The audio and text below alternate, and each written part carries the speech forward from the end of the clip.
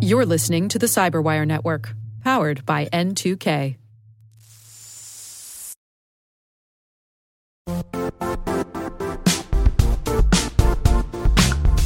The IT world used to be simpler.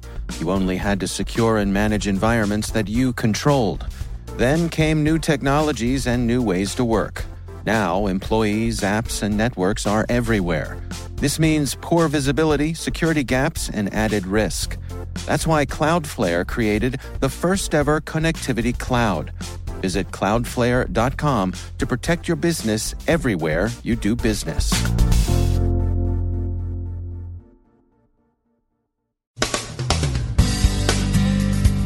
Activist intifada warnings as the U.S. recognizes Jerusalem as Israel's capital. How Ethiopia's surveillance was discovered. Criminals flock to cryptocurrency sites with everything from DDoS to miners to theft. Keyloggers are found infesting WordPress sites. Android app development tools get quick fixes. Apple updates macOS High Sierra again. What Uber may have thought it was doing when it paid off its hackers. A Section 702 Surveillance Authority update. And a Jeopardy champ faces hacking charges, and Krumtech warns about Ashley Madison, on grounds of security, not propriety.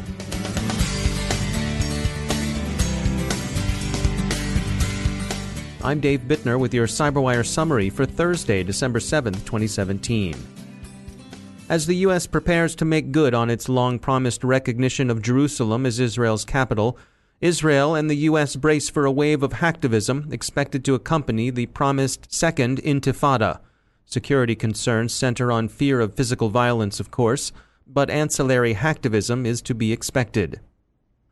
Citizen Lab confirmed the Ethiopian government's use of intercept tools procured from Cyberbit to surveil dissidents when it connected suspicious emails to a misconfigured command and control server that exposed the government's target list.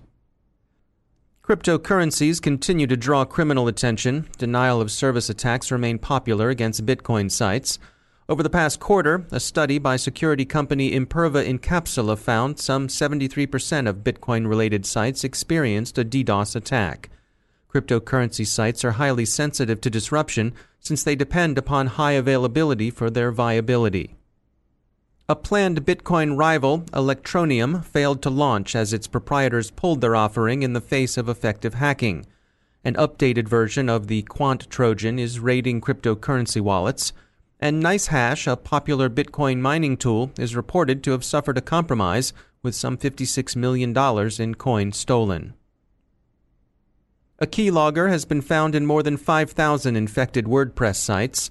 This sort of script has been circulating in the wild since April, according to researchers at security company Sucuri. It logs keystrokes site visitors enter into form fields, and it sometimes also loads a cryptocurrency miner. The most dangerous infections occur on sites that run online stores, where of course credit card details are entered at checkout. The keylogger picks those up as well. Russian cyber gangs are particularly active in ransom campaigns against businesses in the UK these days. Cerber remains their most popular strain of ransomware. Extortion demands commonly run to £100,000. Android app development tools are found vulnerable to backdoors. Fixes are in progress. Researchers at security firm Checkpoint found and disclosed the issues. They affect widely used Android integrated development environments, including Android Studio by Google, IntelliJ IDEA and Eclipse, both by JetBrains, and several reverse engineering tools for Android apps, including APK Tool and Cuckoo Droid. The companies are working quickly to close the holes. While the West Coast, and in particular Silicon Valley, get the lion's share of the attention for tech startups, there's a growing number of companies getting their start on the East Coast, in no small part thanks to the security ecosystem built around the federal government. Drew Cohen is CEO of Masterpiece Solutions, a Maryland company that benefits from the pool of talent coming up through the federal government and also helps grow new startups. It's easier today to start a business than it's ever been in terms of infrastructure, because I can get computing as a service. I can get kind of anything I need as a service. So I can start a small business that looks like it has scale very rapidly. So it's still a great climate for startups. And there are capabilities that are available to startups today that were never available in the past. Pretty much anything as a service. The challenge is that today's startups can't just ride on other platforms. They have to solve what's beginning to be called deep technology problems. So they really have to invent something new that creates kind of a 10x change in whatever sector that technology is being applied to. And so the interesting part about that is that means you need talent. That means you need experience. It can't just be a couple guys in their dorm creating a web page, a social network, if you will, and having the next Facebook. You have to have guys that really understand technology deeply and can innovate and create new hard technologies. And the interesting part about that is that's kind of typically what the government's been focused on. And so the skills that people have learned doing government research and government technology development is more applicable to kind of today's startup world than the rapid throw something together, make an app, stick it on the app store and see if you make money approach. And I think that benefits this area. And it's one of the reasons why I think you're seeing a shift from West Coast investment to, an emerging ecosystem here in Maryland. Yeah, it's interesting. It's almost as if there's I would say a maturation of the ecosystem. Yeah, I would call it, experience-driven startups. That's kind of the term that we're using. So you can't just get into it, as kids out of school. You got to have some basis of knowledge and experience and technical depth, applied technical depth that can only be learned over time in order to really have the kind of breakthroughs that can be the foundation and underpinning of the next generation of innovation. And I suspect, too, from an investor's point of view, that puts investors at ease when they're putting their money toward people who can demonstrate their abilities through their government experience. Yeah, the combination of the demonstrated abilities, but also there's technical vetting, right? Now I can look at something and go, I see why this is 10x better. I see why this is hard to replicate. And I see why there's a competitive advantage in doing it this way, right? A sustainable competitive advantage. And those are things that, I think you hit it right. The investors invest in teams and they invest in real innovation that provides a sustainable competitive advantage at scale. That's Drew Cohen from Masterpiece Solutions. Apple has again updated macOS High Sierra to fix security holes. This latest upgrade includes a permanent fix to the root bug, the one that lets you in by typing root, that proved surprisingly slippery last week. A bit more has emerged concerning the Uber data breach. The rideshare company paid hackers who got into its data $100,000 to quietly destroy the information they took. It now seems, according to Reuters and Business Insider, that the identity of the hackers are known and that they weren't the cliché Russian mobsters. They were instead the even more cliché, if that's possible, young man living in Florida with his mom and a subcontractor he engaged to help him with GitHub. Their combined hacker weight isn't stated in the coverage. It would be too much to hope that it was 400 pounds. The story is particularly interesting, however, for what it reveals about the then-current thinking at Uber. They decided to treat it as part of their bug bounty program, and Uber did, and presumably still does, have a bug bounty program operated by HackerOne. It's easy to think that if you've handled it as a bug report, you're done, and one can imagine how the Uber security and legal executives could have talked themselves into this way of looking at things. After all, bug bounties are legitimate, useful ways of helping security, but there are 3 problems. First, you generally want people to know you've paid a nice bug bounty. That's how you get more people involved. Second, the hacker's ask had at least the coloration of extortion, pay or I'll tell everyone. And third, data was stolen and there was a breach, and paying a bounty isn't an alternative to compliance with disclosure laws and regulations.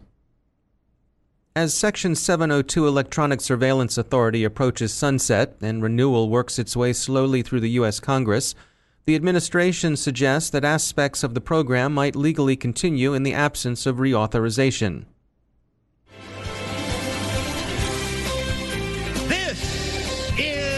Jeopardy! I'll take accused hackers for 500, Alex. The answer is the former Jeopardy champion accused of illegally accessing systems at Adrian College in Michigan. Who is Stephanie Joss? That's right, the 2012 Jeopardy champ who held the since-broken record for longest winning streak ever by a woman on the popular game show is facing 2 felony counts in Michigan: unauthorized access to a computer program or network, and using a computer to commit a crime. The first charge carries a punishment of up to 7 years in prison, a $5,000 fine, and paying the cost of prosecution. The other charge is punishable by up to 5 years in prison, a $10,000 fine, and the cost of prosecution. Miss Jass is, of course, to be considered innocent until proven guilty. Let's play another round. I'll take Leaky Hanky Panky Emporia for 300, Alex. And the answer is, the default security setting is to share your private key right back. The question, what does Ashley Madison do when someone shares their private key with you? Researchers at security firm Crumtech are the ones sounding this particular warning. It's not that Ashley Madison has been hacked. That happened back in 2015. Instead, it's possible, Forbes magazine notes, to set up a bunch of bogus accounts and share your way into a trove of private pictures and other stuff. Pictures, of course, can be de-anonymized with a variety of readily available and entirely legal tools, like Google Image Search or TinEye. The potential for blackmail seems real enough, especially since some 64% of Ashley Madison users are thought by Crumtech to simply leave the default settings in place. Ashley Madison's corporate parent, Avid Life Media, disagrees that this is a bug. They told Gizmodo that they don't intend to make any changes since they see the automatic key exchange as an intended feature. That's one way of looking at it. In the meantime, why not take Fidelity for a gazillion and avoid this kind of jeopardy? As Ashley Madison itself points out, life is indeed short. One final note, a more serious one. It's Pearl Harbor Day, and it's a good time to remember the veterans of the greatest generation for their service and sacrifice.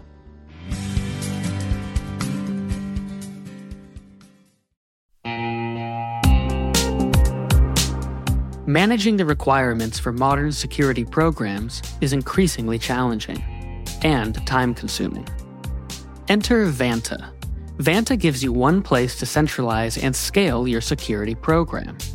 Quickly assess risk, streamline security reviews, and automate compliance for ISO 27001, SOC 2, and more.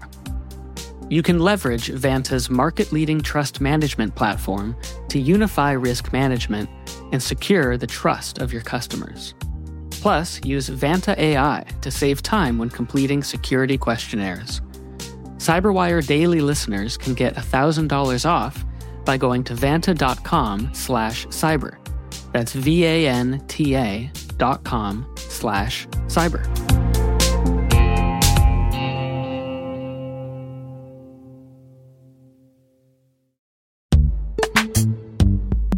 In the dynamic world of enterprise security, identity architects and IT leaders face a major challenge. Growth by repeated acquisitions multiplies the complexity of everything. Multiple IDPs, MFA providers, policy engines that all need to coexist. This can lead to fragmented user identities and policies that create security vulnerabilities and add access friction. Strata Identity solves this. Now you can decommission unneeded IDPs and consolidate the ones you'd like to keep without rewriting apps or disrupting users, engineers, and app owners. Plus, Strata's modular architecture makes it easy to integrate with any identity provider without manual maintenance and coding. Join the ranks of cybersecurity leaders using identity orchestration. Visit strata.io/cyberwire, share your top identity security priorities, and receive a pair of complimentary AirPods Pro. Offer valid for organizations with over 5,000 employees. Step into a new era of identity management at strata.io/cyberwire.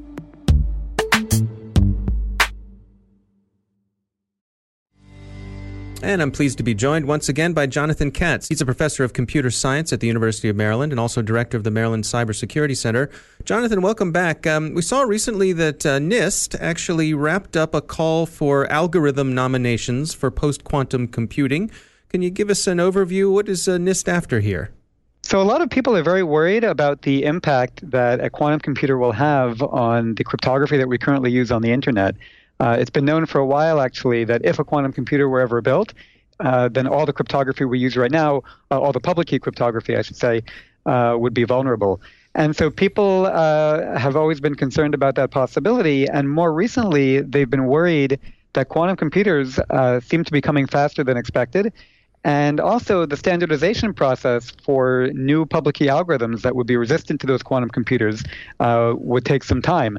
And so NIST is trying to get ahead of things here, and they put out a request for researchers to submit different proposals for crypto systems that would be resilient to quantum computers. And the deadline for that was just at the end of November. It remains to be seen how many got submitted, but it'll be really interesting to follow this process. So NIST gets these submissions, and what happens next? Is there a public review process? Yeah, that's one of the great things about this, actually, is that everything's going to be done in public. All the candidate submissions are going to be placed on a web page, and it's going to allow researchers to evaluate each other's submissions. So people then can look at what other people are thinking, and eventually the hope is that the research community will converge on a few favorites, essentially, that have the best security, the best efficiency, and other desirable properties. And then some subset of those will be chosen for standardization. And what kind of timeline do you suspect we're on with that sort of thing? Well, the call for nominations just ended, like I said, at the end of November. By the end of December, I think NIST is planning to put up on their webpage a list of all the submissions. And then NIST is looking at roughly a 2-year time frame over which to evaluate the submissions and then come to a conclusion. All right, so not right around the corner, but still not that far out either. That's right. And like I said, people are getting very concerned. We've seen announcements from IBM and from Google over the course of the past year about developments and progress that they've had in building smaller scale quantum computers. But this is making people, like I said, get really concerned about the possibility that a larger scale quantum computer will be built within the next decade. All right, Jonathan Katz, thanks for joining us.